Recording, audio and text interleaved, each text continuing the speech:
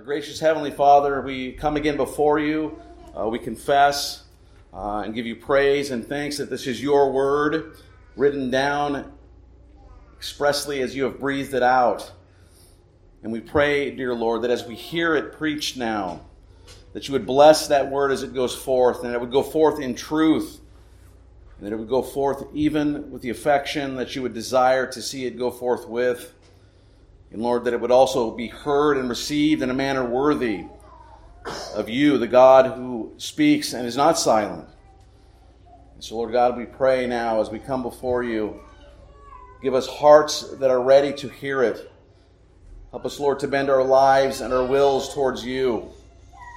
And we pray that the instrument of your word this morning and the meditation of all of our hearts would be acceptable in your sight, dear Lord. And so it's in Christ's name that we pray all of this.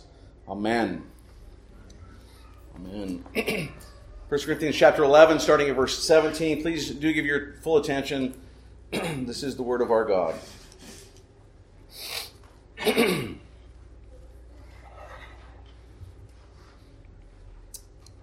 But in the following instructions, I do not commend you, because when you come together, it is not for the better, but for the worse. For if in the first place, when you come together as a church, I hear that there are divisions among you, and I believe it in part. For there must be factions among you, in order that those who are genuine among you may be recognized. When you come together, it is not the Lord's Supper that you eat. For in eating, one goes ahead with his own meal, and one goes hungry, another gets drunk. What? Do you not have houses to eat and drink in? Or you despise the church of God and humiliate those who have nothing? What shall I say to you? Shall I commend you in this? No, I will not. For I received from the Lord what I also delivered to you. That the Lord Jesus, on the night when he was betrayed, he took bread. When he had given thanks, he broke it. And he said, "This is my body, which is for you. Do this in remembrance of me." In the same way also he took the cup after supper, saying, "This is the cup. This cup is the new covenant in my blood. Do this as often as you drink it in remembrance of me. For as often as you eat this bread and drink the cup, you proclaim the Lord's death until he comes. Whoever therefore eats the bread or drinks the cup of the Lord in an unworthy manner will be guilty concerning the body and blood of the Lord. Let a person examine himself then, and so eat of the bread and drink of the cup. For anyone who eats and drinks without discerning the body eats and drinks judgment upon himself. This is why many of you are weak and ill, and some have died. But if we judged ourselves truly, we would not be judged. But when we are judged by the Lord, we are disciplined, so that we may not be condemned along with the world. So then, my brothers, when you come together to eat, wait for one another. If anyone is hungry, let him eat at home, so that when you come together, it will not be for judgment. About the other things, I will give directions when I come. So far, the reading of God's word. The grass withers, and the flowers fall, but the word of our Lord indeed endures forever. We continue this morning in chapter 11 of 1 Corinthians. We were working through the study of Paul's epistle. And you will remember back when we began our study in this epistle, remember some of the problems and issues that he is confronting.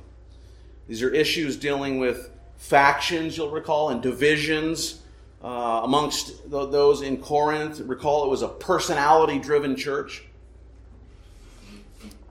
driven by personalities. Divisions and party factions had developed under certain teachers over against other teachers. And we saw as we looked at Corinthians, and as we've seen as we worked through Paul's discussion here, that one of the other big problems at Corinth was their continued falling back or carrying on in worship in ways that were just like the culture out of which they had been saved.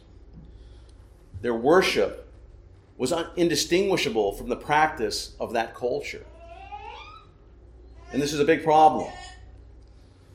And as those who belong to Jesus Christ, God's people, they have been called out of the world. They are distinct from the world. And this is part and parcel in understanding the sacraments. More largely, particularly the sign of God's covenant people, baptism. Right? God's people have been marked out. They are no longer the world's. And so they are given the sign identifying who they are, members of the covenant community. And this is part of what it means to be holy and to be saints, to be called out ones. That's what the church means. It's those called out, the assembly, those called out to assemble for worship. Not only their lives, but especially their worship there at Corinth looked like the world. It was a world-driven worship that they were engaging in. And that was a problem. And it's a problem for the church down throughout the ages, even in our day. We are not to conduct ourselves in worship in a way that looks like or caters to the world around us. We, like the Corinthians, like all of Christ's people, are to ground ourselves and bound ourselves to God's way, to God's design, to God's desire. And because we have been given new life in Christ, brothers and sisters, because of that, and we've been called out from the rest of the world, therefore we are united as God's people in our common faith in Jesus Christ. We are not divided along socioeconomic lines or divided because of race issues or any other lines as the world is, as was apparently the case in Corinth. If you look at your liturgy this morning, you'll see in the back there is an outline. It is a good outline, and we'll use that outline. We'll just not use it this morning. We'll be looking at the second half of 1 Corinthians 11, like I said, this week and next week. And so next week we'll be following that outline that is before you. But for today, we're going to look more specifically at verses 17 to 26.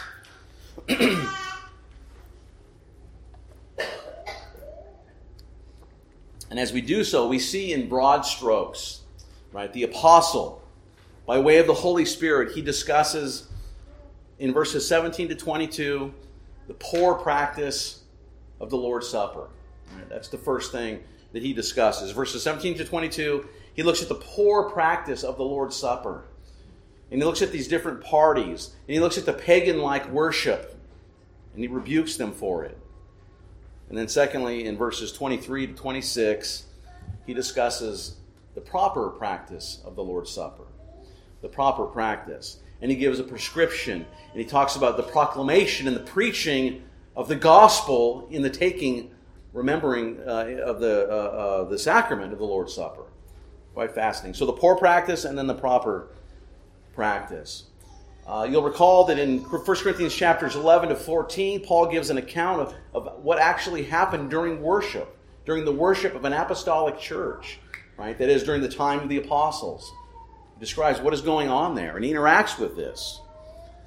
And from what Paul tells us here, it is clear that worship involved what? At its high point was the proclamation of Christ crucified. That was the high point, the pinnacle. The Word was the pinnacle of worship. And then the culmination point was what? It was the celebration of the supper. Right? So we have the proclamation of the Word and then the celebration of the supper. And really we see this pattern laid down throughout God's Word. We don't have time to get into all of the patterning or the rationale for all of that in this hour this morning. But it is a fascinating study. And it is a refreshing study, and it's very interesting. And we can and do get into some of that in detail in places like our Inquirers class. But for now, what is the problem there at Corinth? What is going on there? Again, it was that they were celebrating the Lord's Supper in a manner that was nearly indistinguishable from the banquets held in the pagan temples or at the halls of the guilds. Paul pulls no punches regarding what is going on here. He rebukes them. And thankfully he does so. Right? We can give thanks and praise for that because his instruction and rebuke to them was divinely preserved for us, his people, even today. And as Paul does so, he lays out the meaning for us of the Lord's Supper. And he lays out for us why the Lord's Supper plays such an important role in Christian worship. In the fuller passage, which I read in its entirety, verses 17 to 34, we have there the earliest account of the Lord's Supper in the New Testament. Right? You'll remember when 1 Corinthians was written. It was written in around 54 AD. And so this is before the Gospels had been written down and inscripturated. And so this is the earliest account of that. And the Lord's Supper discussed here gives us great insight into the celebration of that supper from the earliest times of the church. The Lord's Supper, as you may know, is the the New Covenant correspondent to the Passover meal that the Jews celebrated. And like the Passover, the Lord's Supper was originally celebrated as part of a larger fellowship meal that came after what we would recognize as the main worship service. Right? And we'll look more at this next week and the changes that happen and why changes have happened and why that's not the case today. We'll look at that next week. But like we have seen before in our discussion in chapters, particularly 10 and the first half of 11, the backdrop, right? When we look at these things, the cultural backdrop helps us understand what's going on in Corinth and some of the reason Paul is saying some of the things that he is saying. And as we look at the abuse of the Lord's Supper in Corinth, which we are looking at this morning, what is that backdrop? The backdrop of that Greco-Roman culture with its communion meals and its feasting is vital to consider.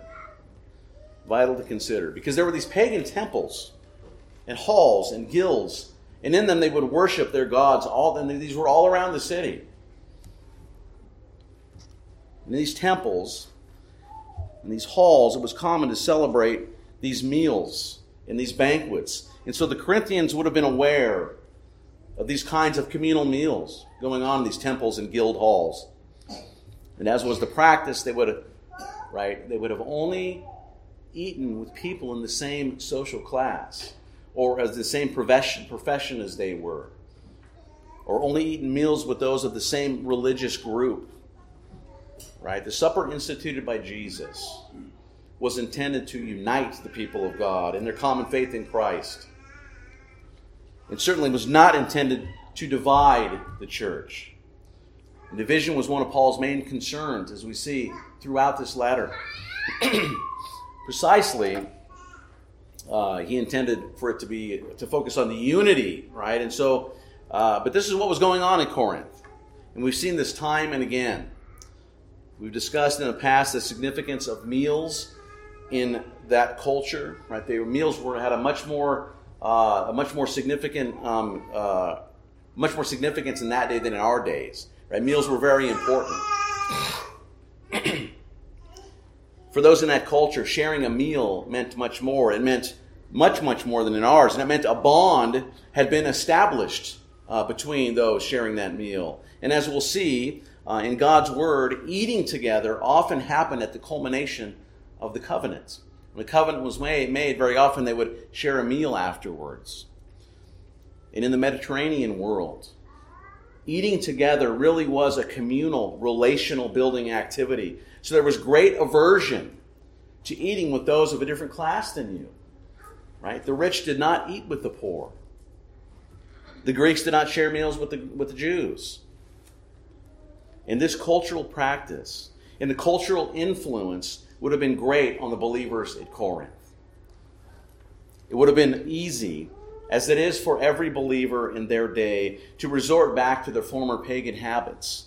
Right? The world and its culture has an influence on us. And it would have been easy during the Lord's Supper to act like they acted at these feasts in the temples before they were believers. And as a result of these things, the meal of union, or this meal of maturity, was causing disunity because of the way it was being abused. They were acting like pagans. And it resulted in hurting the family of God. May we, brothers and sisters, may we, in our practice, be deliberate about the influence of the world around us on us. And may we be deliberate and purposeful about the way we act and the way that we treat others.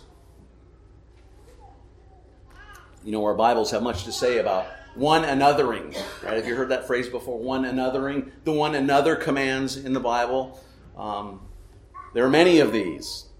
And so let us be diligent about our own, as well, self-righteous based judgment on all those around us. Let us always acknowledge in love that it's okay that others are not just like me. Right? We've all seen or been hurt by those who do not do this. It is disorienting when we encounter those who are different than us, but we must learn from God that He is a great artist and a great creator, and His creativity is without measure. And so it would stand to reason that His creation would bear reflection of this, that it would be varied and that it would be diverse. And so if you've ever been harmed by someone else's judgment upon you because you were different than them, you know what I'm talking about. It's hard to look outside of ourselves and realize, oh, not everybody's not like me. Well, everybody doesn't need to be like me. It's okay. It's hard. That's the problem with it, right? When we do this, we make ourselves the standard, we make ourselves the judge of all that is right. What's wrong with that? Well, God is the one who sets the standard, right? He is the judge. And when we get locked into our own head and our own headiness and our own unbendable system, we have a problem. We have a problem. Why is that? Because I'm not perfect, and you're not perfect either, right? Neither are you, dear Christian. So are we to divide over truth and error? Certainly. This is affirmed all throughout the Bible, right? John 7:24. Stop judging by mere appearances and make a right judgment. But a right judgment is based on what? It's based on God's word, not on my word, not on your word. It's based on not my or your preferences or opinions or dogma.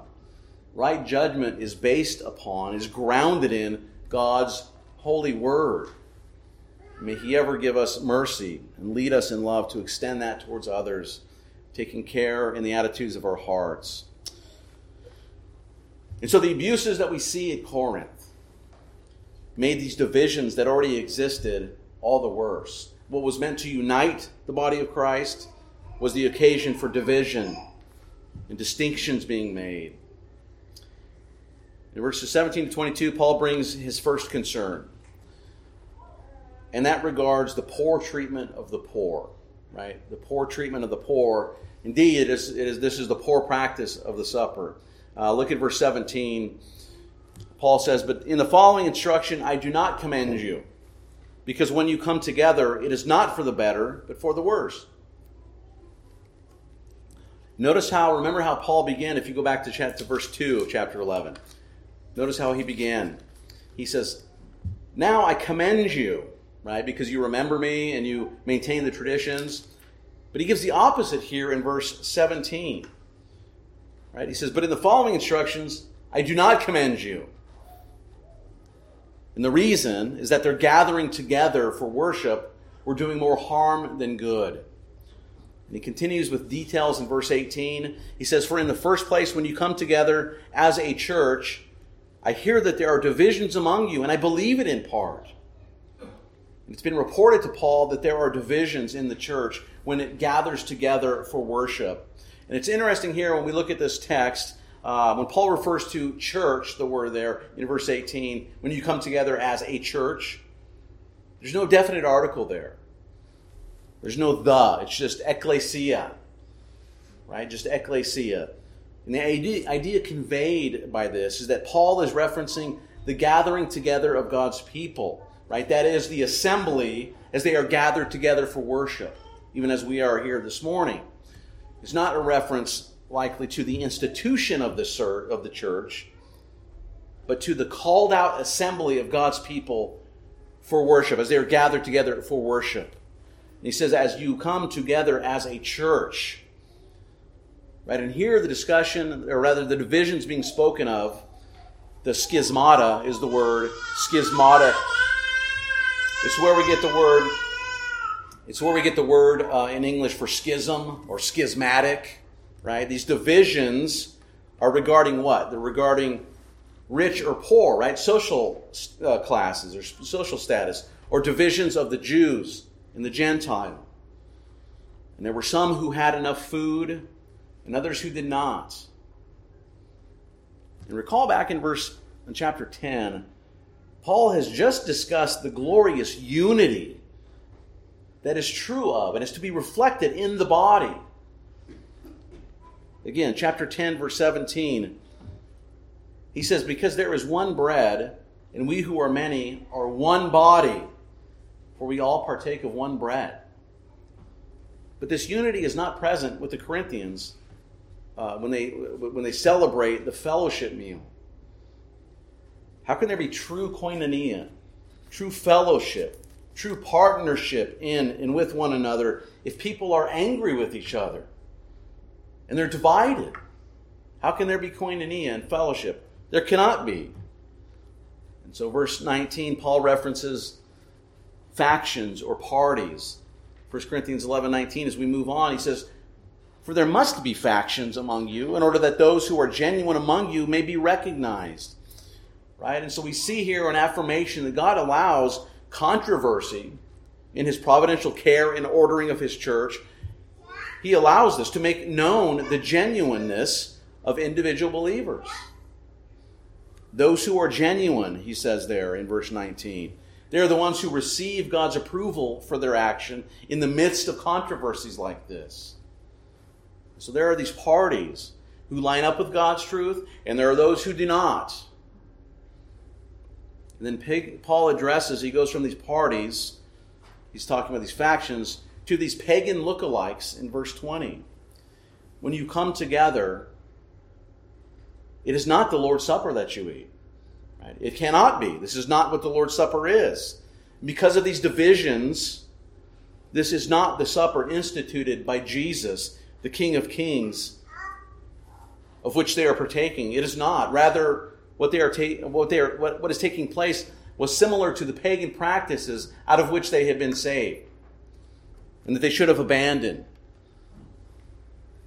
And as we saw last time in the first half of chapter 11, right, we are not to be confused about what we do, whether it's eating or drinking or dressing or whatever. We're not to confuse who we are and what we are. We're no longer pagans. Stop acting like pagans in worship. Stop bringing that into the church. Stop bringing the world into the church. And then he describes this. He discusses this in verse 21. For in eating, each one goes ahead with his own meal. One goes hungry, another gets drunk. And this meal of communion with God's people and with their Lord Jesus was meant to be different from the pagan communal meals associated with those temples and those guilds all around town. And if the Corinthian Christians were partaking properly of the Lord's Supper as instituted by Jesus, there would be no drunkenness and there would be no one who was going hungry. And most vitally, and more importantly, there would be the exaltation of Jesus by way of proclamation of his death. But this isn't happening in Corinth. It greatly distresses Paul. People from various parties were rushing in ahead and gobbling up the food without care of anyone else. Maybe they were the ones who provided the food who wanted to dig in because they had brought the food after all. We don't know. Maybe there were foods prepared by certain ethnic groups or factions that others wouldn't eat. Whatever the particulars, all of this is going on is not only rude and inconsiderate, but it has just made worse the divisions that already existed and were potentially there at Corinth. They were doing more harm than good. But worst of all, again, all of these issues gutted the supper of the glorious nature and declaration it was intended to carry. And as is so often when this happens, that which is glorious is diminished and decayed in its glory because of what man does in error to what God has instructed us to do. They were worrying about this and that, and they were putting themselves first over against others, All the while they should be, through the supper, what? Preaching the visible gospel, proclaiming his death, feeding their sick and weary souls. What a scandal indeed that was going on that Paul is addressing here. And then the next verse explains even more. Verse 22 is what? Do you not have houses to eat and drink in? Or you despise the church of God and humiliate those who have nothing? What shall I say to you? Shall I commend you in this? No, I will not. It was intended to be a communal meal. That some were not sharing contradicted this intention. Right? It is plain and clear.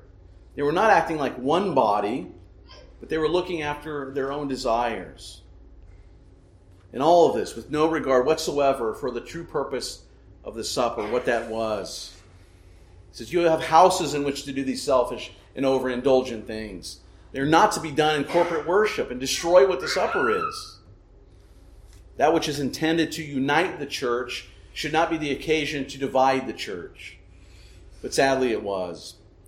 And so Paul moves from his discussion of the poor practice of the church and his rebuke and chastisement of what was going on. He moves on from that to verses 23 to 26, and he discusses the proper practice of the Lord's Supper. The proper practice of the supper. And he goes on to give instruction on how the supper is rightly to be celebrated in his church, in the church. And he goes on to do so. And notice, it's interesting here, Paul does a couple of things. First, he gives the words of the institution, right? The words of the institution as he received them from the Lord. And then secondly, and most interestingly, he gives an imperative that is alone here in the New Testament. It's nowhere else given. And that imperative is that it is to celebrate the Lord's Supper until the Lord returns. And then notice to do so, because when we do, we proclaim the Lord's death. We proclaim his death. Very interesting. But first let's look at verses 23 to 24. For I received from the Lord that which I also delivered to you, that the Lord Jesus, on the night when he was betrayed, he took bread, and he had given thanks, he broke it. He said, this is my body which is for you. Do this in remembrance of me. So Paul starts the verse reminding them of where these words come from. Right? And he is wont to do this through all of his ministry, remembering and reminding people. I'm not the origin. I speak the word of another. I've been commissioned by the Lord. I've been sent by him. These are his. This is what he says. And that's a good reminder for us in our interaction, in our discussions, right? This is what we're telling people, right? It's not from me. It's from here. And so it's always safe and healthy and right to properly hide behind God's word. This is where the power is, right? And so Paul is want to do this throughout his writings. And he reminds them there of where the words come from. And he uses here these technical terms of receiving and delivering. I received what I also delivered. And this is a reference to the receiving and passing on of oral instruction. Of course, not all oral tradition is reliable. You'll remember that in God's mercy, he shows us the corruptible and unreliable nature of oral tradition alone, even in the time of the apostles. And this is very interesting. Turn to John chapter 21 for a moment. The end of John's gospel here, there's this interesting blessing that we're given that sometimes we just read right over. But it's John chapter 21, starting at verse 20. It says this, Peter turned and saw the disciple whom Jesus loved following them, the one who also had leaned back against him during the supper and had said, Lord, who is it that is going to betray you? And when Peter saw him, he said to Jesus, Lord, what about this man? And Jesus said to him, if it is my will that he remain until I come, what is that to you? You must follow me. And so the saying spread abroad among the brothers that this disciple was not to die. Yet Jesus did not say to him that he was not to die. But if it is my will that he remain until I come, what is that to you? Right? And so we see right there, even in the time of the apostles, It tells us of the corruptible nature of the merely oral tradition. It tells us something about the claim that we need both the oral and the written traditions to have God's completed word. I don't know if you've heard this before, but this is something that certain groups teach. We need both the oral and the written, as if they're different, right? And properly understood, we have the oral tradition. It is right here, set down and scripturated to protect it from corruption. God had ordered it to be put down in writing. And so we don't have two things that come into the church. We have one thing that came in two ways. And God preserved that for us in His Word. And so this is why we must affirm that His Word, God's holy Word, is protected, preserved, proclaimed to His people. Praise God and glory that it is. It is our final authority for life and godliness. Paul here speaks of that Word that he received from the Word, Jesus Christ. Right? I deliver to you that which I received. Right? I deliver to you, for what I received from the Lord is what I also deliver to you. It is a sure word.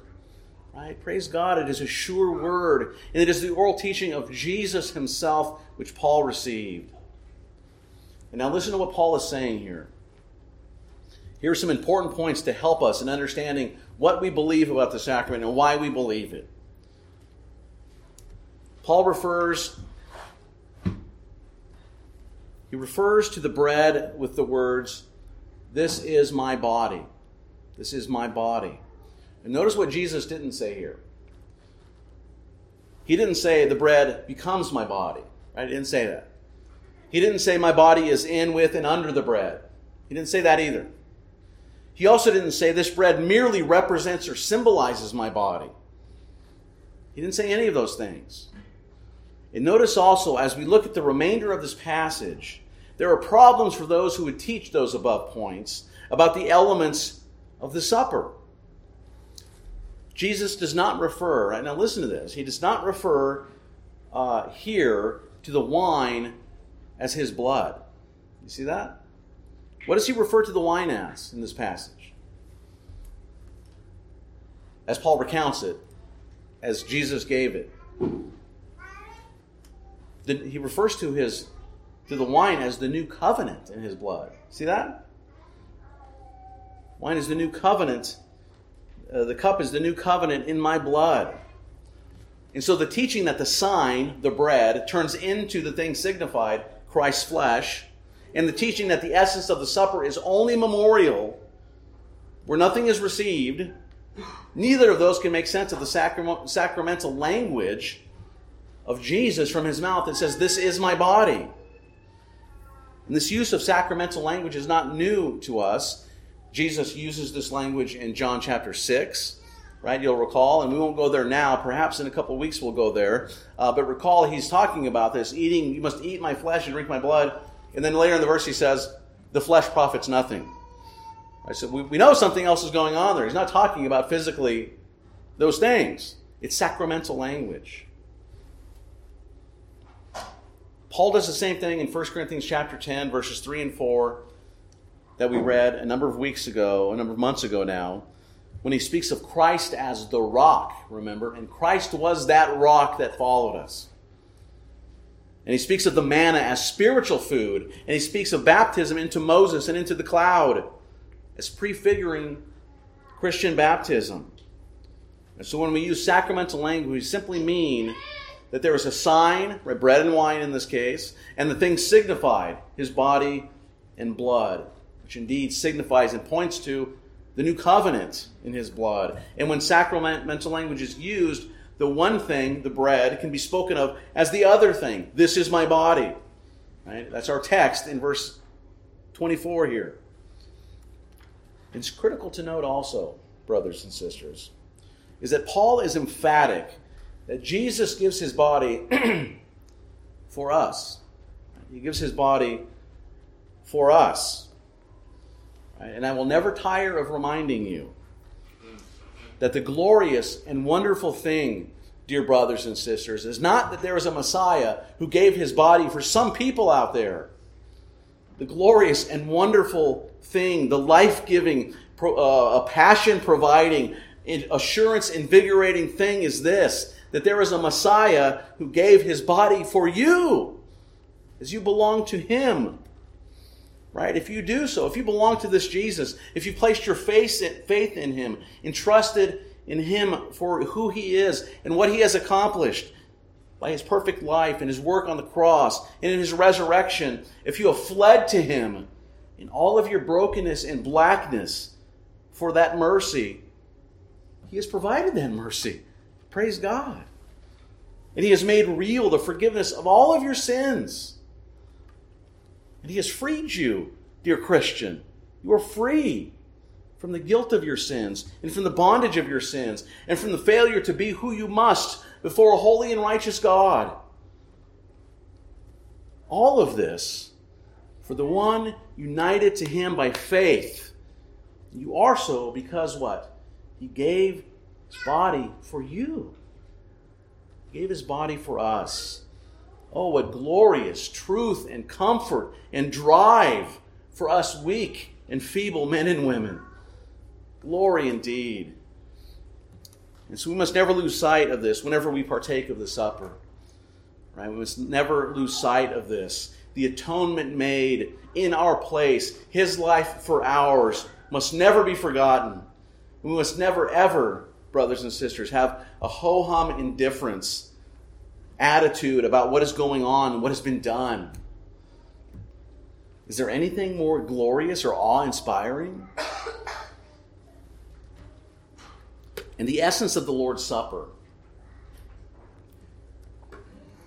as a friend of mine says, the essence of the supper is that the same Jesus who gave himself for us on the cross gives himself to us in the supper.